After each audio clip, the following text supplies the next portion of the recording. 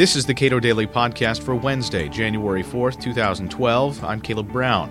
Rick Santorum surged at just the right moment to make himself the anti-Romney of choice for social conservatives, though his rise does call attention to the uncomfortable relationship between social conservatives and the rest of the GOP. John Samples, director of the Cato Institute's Center for Representative Government, assesses the GOP after Iowa. Coming out of Iowa, there has been a search for some time to figure out who is going to be the anti-Romney from the social conservative direction. And they had 3 or 4 candidates, and Santorum has now gone last, as it were, and is going to be the one. So I think this is pretty predictable, given that social conservatives since the early 1990s have become a large part of Republican identifiers. They were highly organized in Iowa and will be in a few other states. So this is, in a sense, a predictable outcome. The problem with it is, from a libertarian point of view, is that those are positions that are decidedly not libertarian, and Santorum himself is very self-consciously anti-libertarian. It's not just that he ignores these questions of human liberty, but he is arguing that that's a bad idea. When you talk about the two sides of the Republican Party, I assume you're talking about the social conservatives and people who are more libertarian, more fiscally conservative, people who put particular issues at their top. That is, for social conservatives, it is a lot of culture warrior type stuff. For libertarians, it's fiscal issues and personal liberty.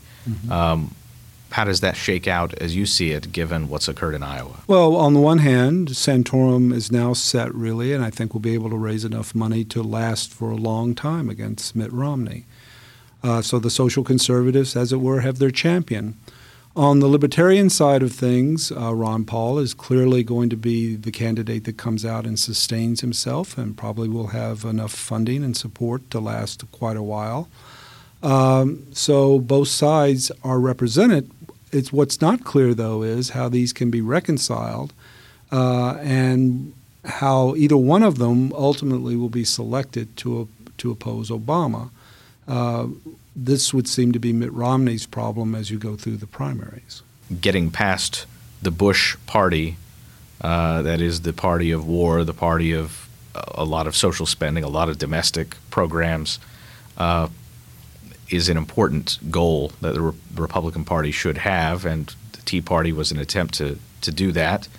It doesn't seem like Mitt Romney is that guy to get past that Bush era. No, on the one hand, from the libertarian side of things, more freedom-oriented Republicans have every reason to think that his administration, Mitt Romney's administration, would not represent much of a break with the current Obama administration.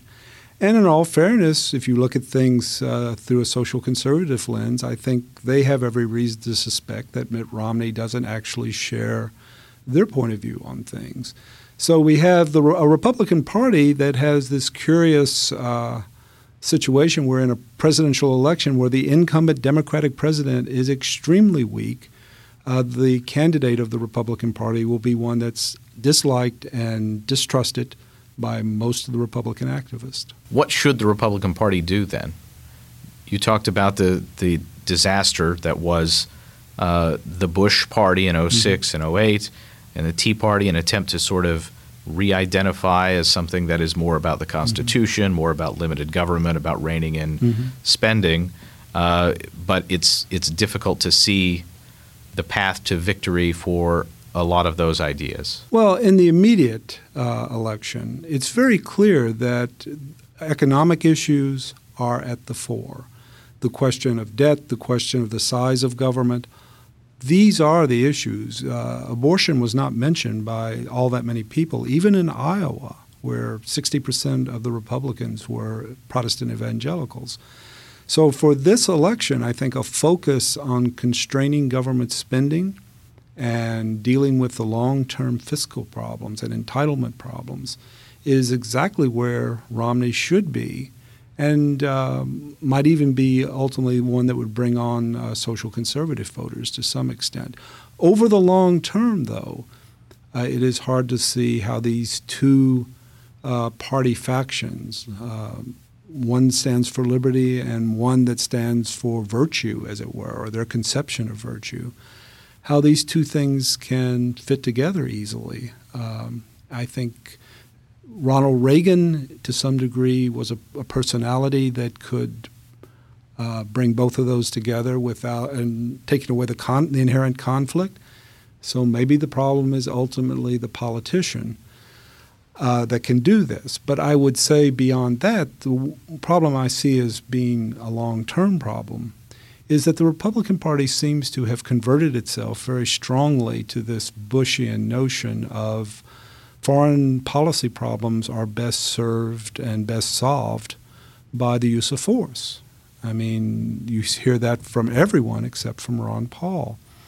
That is something that seems to be a lesson that could not be learned by the party from the 2006 and 2008 debacles.